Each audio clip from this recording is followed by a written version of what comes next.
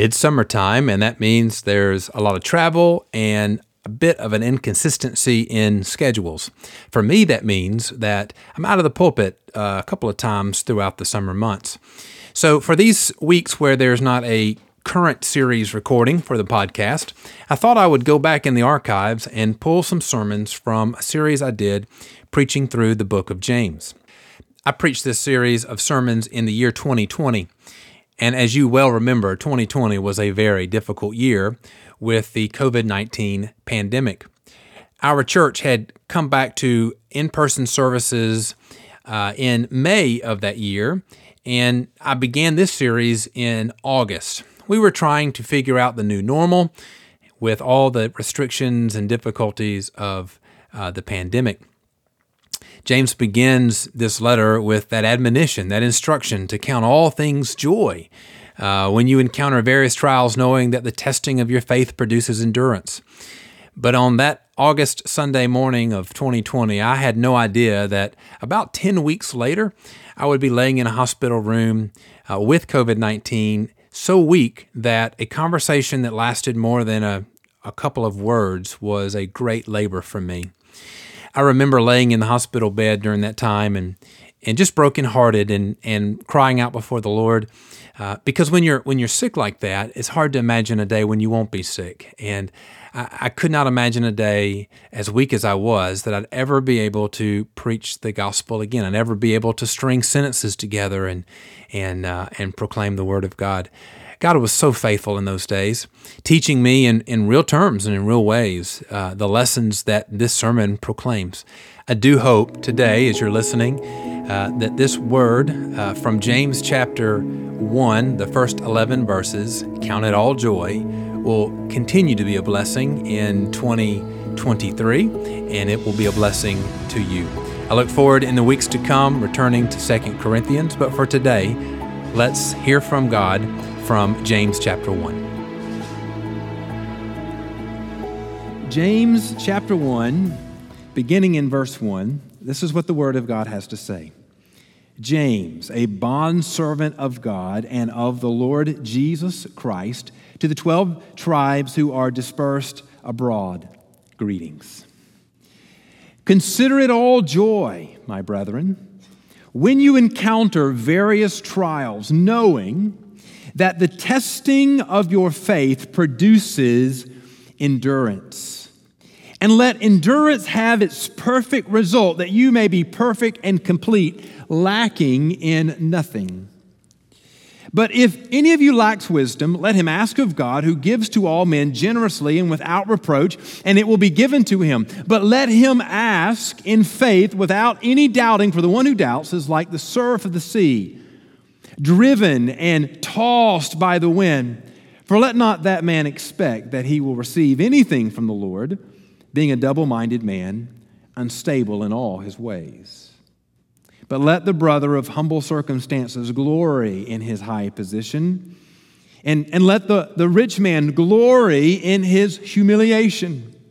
Because like flowering grass, he will pass away. For the sun rises with a scorching wind and withers the grass, and its flower falls off, and the beauty of its appearance is destroyed. So too the rich man, in the midst of his pursuits, will fade away.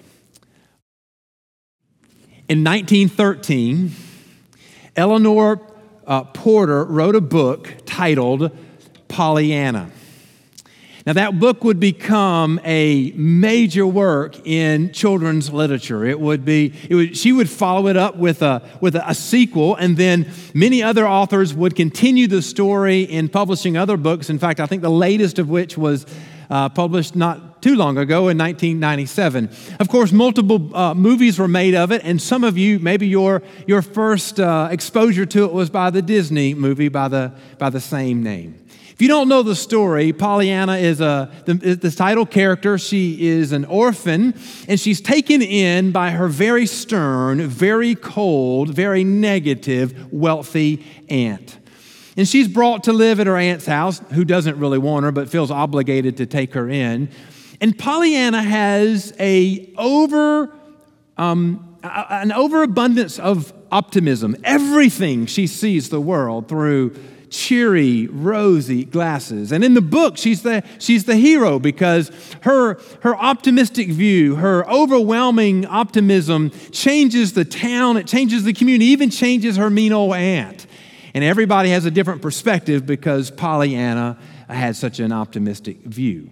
Now, it has had that book and that story has had such a significant impact upon our culture that Pollyanna can be a descriptive word now. So somebody might say of you that you have a Pollyanna outlook on things. And the interesting thing is, though, in the book, Pollyanna is a hero and is seen as a positive thing. If you are called Pollyannic or you're saying that your view is Pollyanna, that's not a positive thing today. Because what somebody's saying about you is that you are seeing the world in an overly optimistic view, but you are not taking into the account of the reality of evil and the brokenness of this world. What James writes in the first chapter when he says, count all things joy, if you're not careful, you might think he's just having a Pollyanna outlook. If people are dying of a virus, count it all joy, have a great day. You lose your job, you have no money for groceries, count it all joy, life is great. This week you went to the doctor and you got a diagnosis that has rocked your world. Count it all joy. It's wonderful. And if that's the way you read first chapter of James, it'll be a very disturbing thing because one of two things will happen. Either you'll try to do that and eventually the reality of the brokenness of this world will overwhelm you, or you'll reject it as being silly. That's ridiculous. It doesn't take into account that there's disease, there's brokenness, there's disaster, there are trials that are devastating to our life. I want to tell you that James, when he writes to the Christians in his letter, is not being a Pollyanna.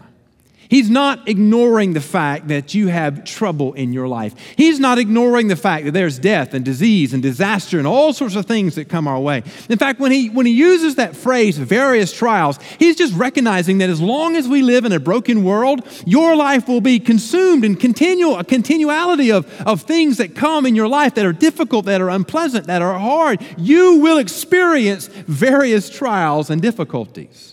In fact, the reality of it is, if right now you could come up here and you'd say, Pastor, listen, everything in my life is perfect. I mean, there's more money than I need that's in my bank account. Praise the Lord. My kids always behave. Praise the Lord. My marriage is perfect. We never have an unsettling word. That's wonderful. All the flowers at your house bloom and your grass is always green whether you water it or not. That's wonderful. But my word to you is, just wait a minute. Because various trials and difficulties will come. James is not ignoring that. In fact, he's recognizing that, approaching that, and he's writing a word to Christians that as we approach and deal with the various trials in our lives, our attitude toward them is different from the rest of the world. And the admonition, the command that he gives is count it all joy. Not because we're ignoring the realities of a broken world, but we're to count it all joy because of the promise of God in eternity of our salvation and the provision of God in the present. And so I want to divide this passage in these ways to think about how we are to approach various trials with joy. Number one, we recognize that God uses suffering, that there is purpose even in difficult moments. There's purpose in suffering. Secondly, there is confidence in faith that when we believe God, that belief in God changes how we see everything around us. And then lastly, there's peace in provision. That when you are provided for by the God who owns everything, when you are taken care of by the God who created all of the heavens and all of the earth, there's peace in that you can have joy, even in various trials, knowing that God is going to take good care of you. But let's begin with purpose in suffering. We really see that in the first 4 verses. In fact, that's the real weight of the argument as James makes it, to count it all joy. And he immediately moves into why we should count various trials and count all of those things as joy. He says in verse 2, consider it all joy, my brethren, when you encounter various trials. Knowing that the testing of your faith produces endurance, and let endurance have its perfect result, that you may be perfect and complete, lacking in nothing.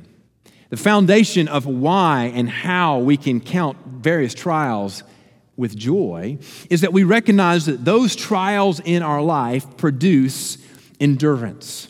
The word that James uses in verse 3 is translated as produce, but the Greek word that it comes from, the history of its etymology there is interesting. It means the oldest understanding of the word means that it was meant to cause a state to be, to bear down on the ground, almost a sense of rubbing something until it conformed to its intended purpose, like taking a dull piece of metal and pressing it into the grinding wheel until it was sharp, or taking a piece of wood and sanding it until it was prepared for and ready to be used as a tool. That work, that pressing in, that difficulty that you placed on it has produced to it something that is useful and good. The imagery is of pressing into a material or repeatedly striking a material to fashion it into the desired shape or for a particular purpose. Friends, endurance does not come from intention or desire. Endurance does not come from intention or desire. If you want to run a marathon, you can intend to do that, but that doesn't mean you can do that. If you just desire to run a marathon, doesn't mean that tomorrow you can. Aren't there a lot of things that we intend or desire to do, but we never get around to doing it? Eating better, fixing up the house that the things in your house that seem to go undealt with, and all those sort of things. No, endurance doesn't come from intention or desire. Endurance comes from effort and work. When we watch the Olympics every 4 years or every 2 years, and we see those wonderful human perseverance stories where you've got the athlete that during the race or during the event has something happen to them that pushes them back or causes them distress, and then at the very end they come out of a reserve that they have, and they just press forward, and the crowd cheers because we know the adversity that they've experienced, and they press on to the very end, and they win the race, and we celebrate that, and we go, oh, what a great athlete. What we must understand in that moment, that pressing in and that digging into the deep reserves wasn't just because they desired to win the gold medal. That came from months and years of practice and endurance training so that when the moment of the race came, they had some reserve to draw from. Endurance doesn't come from intention or desire. It comes from effort and from work. So in verse 4, James recognizes that the purpose of endurance is that we might be able to complete the task. Endurance assures your ability to complete the task. And so when James gives the instruction to count it all joy, it's not because trials are good times. It's not because difficulties are happy moments. It's not because we would ever look forward to such events. It's not because there were moments that you would ever want to repeat in your life. The instruction to count it all joy is for what the trials produce. That they produced that we might be perfect and complete, that we might finish the race, that we might be faithful to the very end. And that, James recognizes, is worthy of counting what has produced that as great joy. God makes use of our various trials to build and grow your endurance. And so when we approach those things, James says, count it all joy. Not only do trials produce endurance, but there's a second dynamic to that, and that is that trials free you from encumbrances. That's the second product of trials that helps us endure and be perfect and complete. And that is to be free from the things that encumber. This weekend, our high school graduates had their graduation ceremony, and many of them are preparing to move to college in just a few short weeks. And even our college students that are among us now are excited about going back to their campuses and returning to their friends. And as I was thinking about all those graduates out there, I was remembering my own college days when I moved into my college dorm room, and I was able to fit everything I owned into my little bitty blue Ford, or my Mercury Tracer. It's a little bitty compact car. Now, I would fill it up, the whole back seat to the roof and the passenger seat all the way to the roof. But that wasn't just some of my stuff. That was every bit of my stuff. And when I got ready to move out of the dorm at the end of the semester or whenever we need to go home, it took me about an hour, and everything I had was back in that blue Mercury Tracer, and off the road I went. Now, you understand today, having lived in a house for several years and having a family of 6, if I want to move tomorrow, I can't do that in an hour. It's going to take me a day or two, amen? It'll take me a year or two to move into somewhere new, right? There's some things we still hadn't put up on the wall in our house, and we've been in it 7 years. I mean, it just takes a while for a family of our size with as much stuff that we have to move. The less you have, the less encumbered you are. And so there's a reality that when trials come, one of the products they produce in your life is you let loose of those things that are encumbering you, that are ensnaring you, that are weighing you down. Trials compel you to hold on to what saves and to jettison everything else. That's why the writer of Hebrews writes in chapter 12, therefore, since we have such a great cloud of witnesses surrounding us, let us lay aside every encumbrance and the sin which so easily entangles us, and let us run with endurance the race that is set before us. There is a great temptation, friends, to hold on to the things that do not matter and have zero eternal value. James is pointing to the blessing of God in trials, that he separates from us these things that'll keep us from enduring, that'll keep us from pressing on, that'll encumber us from becoming complete and perfect. And so because they produce endurance, and because they set us free from those things that encumber us, James says, oh, friends, when you experience trials, count it all joy. Count it all joy. Then he says something else. He says in verse 5, he talks about this confidence that we have in faith. He says in verse 5, but if any of you lacks wisdom, anybody lack wisdom today? Raise your hand. The rest of you, I'm going to pray for you. All right. Verse 5, if any of you lacks wisdom, let him ask of God who gives to all men generously and without reproach, and let it be given, and it will be given to him. James is pointing to reality that we have confidence before God in faith, meaning that we trust and believe that God always provides for his will. Verse 5 may seem disjointed from James's encouragement to count all things joy, but I believe he is fleshing out further the understanding that God is working to prepare and keep us for the day of his glory. The question of verse 5 is not a recognition of inferiority, but a recognition of reality. It's not if you lack wisdom. In fact, I think what he's getting at there is there's a recognition that all of us lack wisdom. Wisdom to know what is right. Wisdom to know how to live out your faith in a broken world. Wisdom to how to apply biblical truths to everyday situations. Listen, there is no book that has already been written right now that I can go read chapter and verse and figure out how to pastor a church during a pandemic. Just not there. Even in past pandemics that we've had, 1918, those sort of things, there was just different situations, different knowledge. And so in every meeting I have been in and every decision that we have made, at some point in those meetings, we say, you know what? We're just trying to figure it out as we go. Do I need wisdom during these days? And the answer to that is absolutely yes. Do you need wisdom during these days? The absolute answer to that is yes. Thus, this verse should not be read as applying only to a few, but as instruction for all. The point that James is making is more than just that we all lack wisdom. The greater point here is that God will abundantly provide for us when we lack wisdom. That's why he says in verse 5, let him ask of God who gives to all generously and without reproach, and it will be given to him. God will respond to that request with generosity. In other words, he'll give us more than we think we need or even ask for. And he says he'll give us without reproach, meaning not holding it against us or in shame of us. God abundantly and without complaint provides all that we need to be obedient and faithful to his will. I just think of how a parent responds to the plea of a child for help. Every good parent desires for their children to succeed and readily and joyfully and generously is ready to help when asked. In fact, if you're raising children today, there have been moments when you tried to help your children and they have rebuffed that and said, I'll do it myself?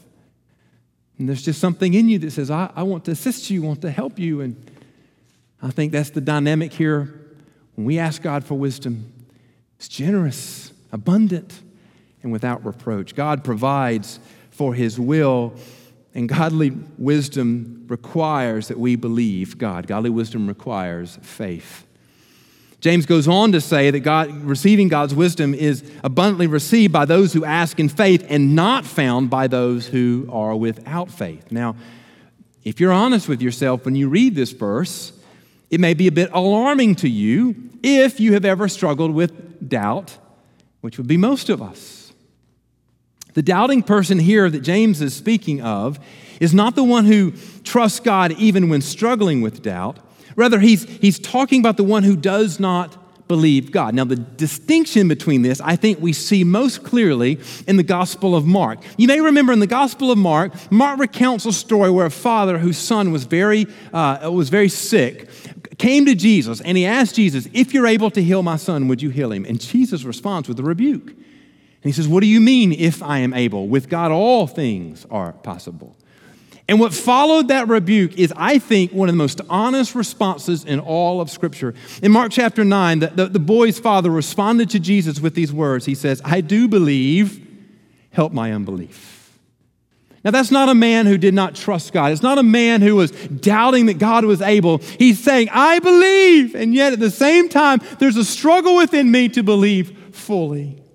Here, James is speaking to the one who asks God but does not believe that God is able. So when he talks about the one who is without faith, he's talking about the one who says, well, we'll pray perfunctory, but I don't believe that God is able, don't believe that God is present. One commentator wrote, he said, a request that does not take God at his word, that doubts either his ability or his trustworthiness, is presumptuous and worthless and is an affront. Without faith, it is impossible to please him, the writer of Hebrews reminds us, for he who comes to God must believe that he is and that he is a rewarder of those who seeks him. You see, the one who does not believe that God can give wisdom is also the one who does not believe that God is able to keep his promise of salvation. To receive the wisdom abundantly and generously and without reproach requires faith. And when we believe God, it gives us a confidence, trusting that God will provide for us, and that allows us to count all things joy, even in the midst of various trials. And then James moves to one other subject, and he talks about the rich folks and the poor folks. And I think that leads us to an understanding that there is peace in provision. We see that in verse 9 through the end. He says, let the brother of humble circumstances glory in his high position, and let the rich man glory in his humiliation, because like the flowering grass, he will pass away. Now, we'll start with the humble brother. And I think that we see here that in poverty, we experience God's mighty and generous provision. The principle here of counting all things joy continues in these verses with a word about how Christians should respond to their earthly circumstances, specifically here being rich or being poor. Now, before we go any further, I think we need to at least say a word about our perspective of rich or poor. In just case you're wondering, when I think about myself, I never put myself in the rich column. And I suspect most of you don't either. And the reason why we don't do that is because we can always find somebody who is wealthier than we are, right?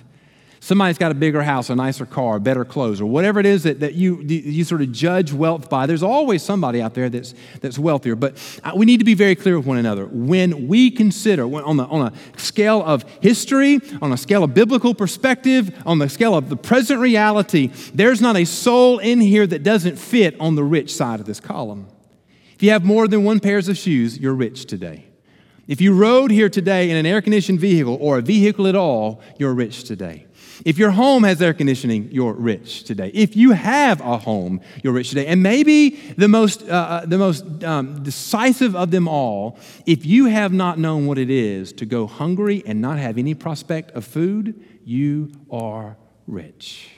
So we're going to talk about the poor folks, but just understand that when we get to rich folks, that's more pointing to us. But James begins here with speaking of those who are of humble circumstances.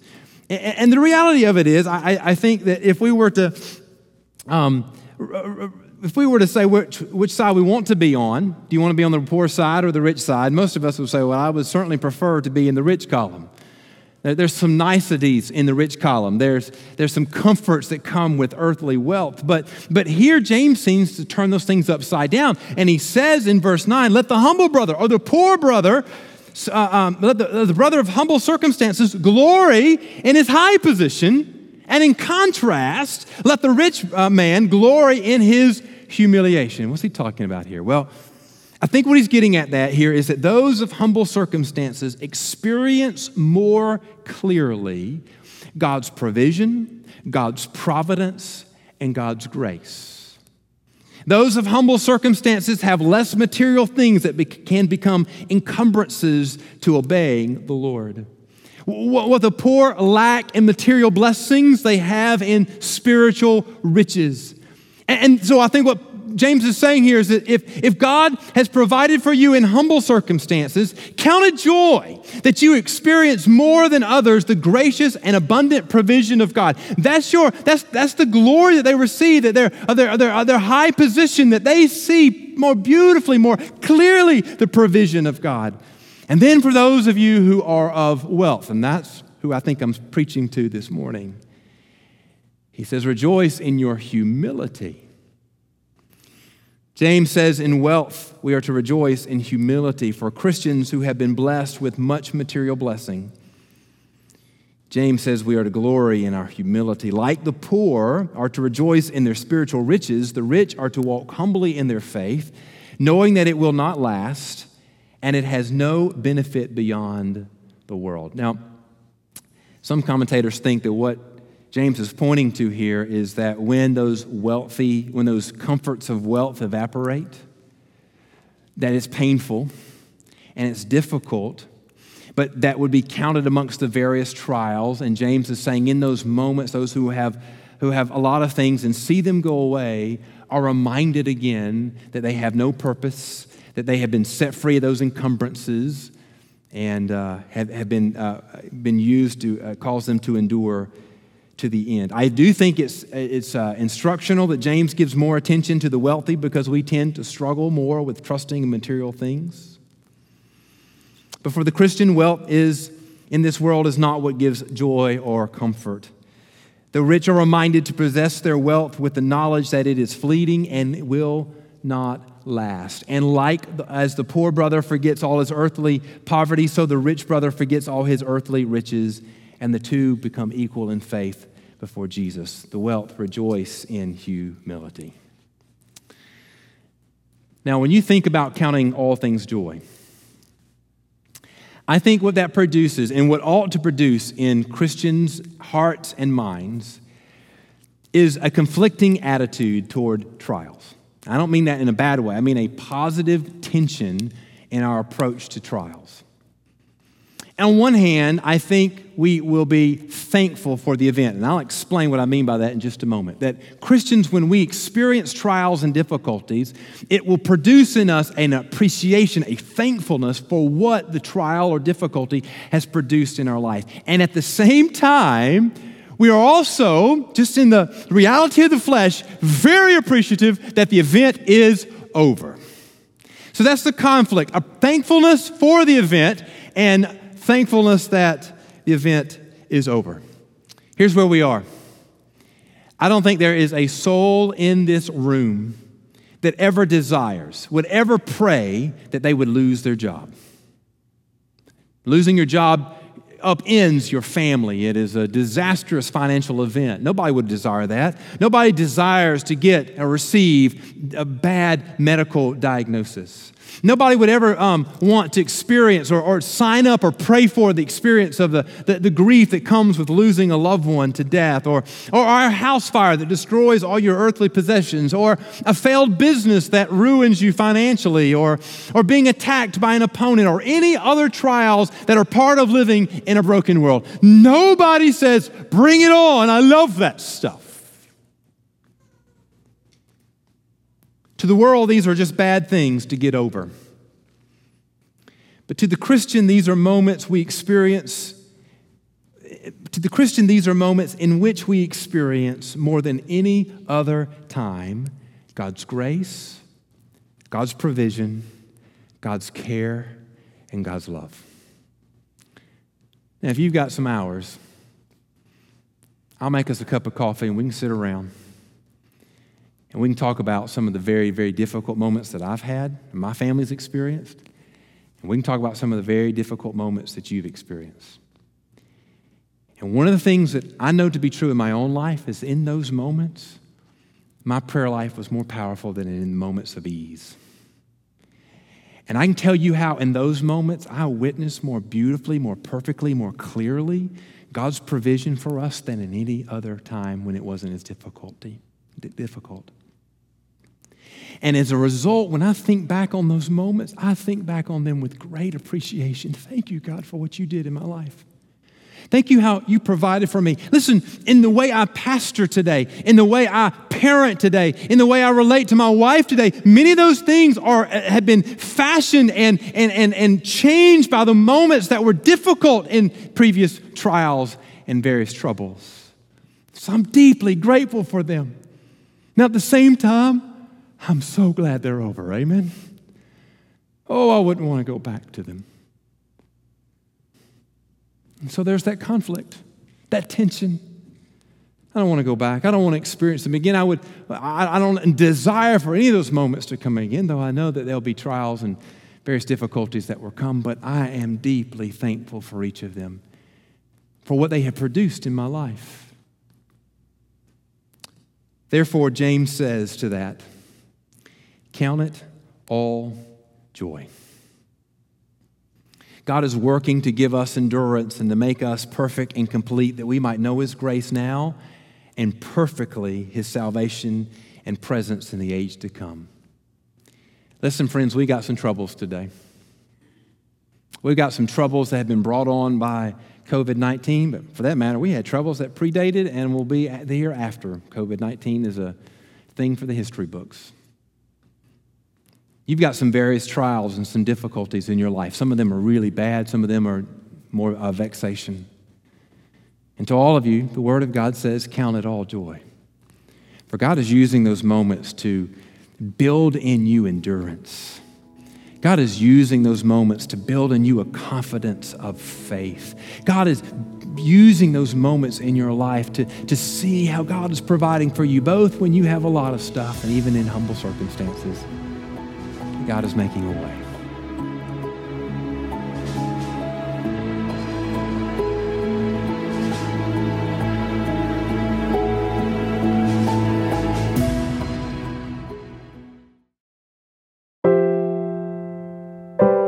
Thank you for listening to All for the Kingdom, a weekly podcast of my preaching ministry. For more sermons, blog posts, and other related content, go to bensmithsenior.org. That's bensmithsr.org. I am the pastor of Central Baptist Church in Waycross, Georgia. I would love for you to join us this coming Sunday at 201 Ava Street here in Waycross. Our morning services begin at 10:30 a.m. For more information about Central Baptist, go to cbcwaycross.org. Again, thank you for listening, and until the Lord returns, let us live each moment all for the King and all for the kingdom.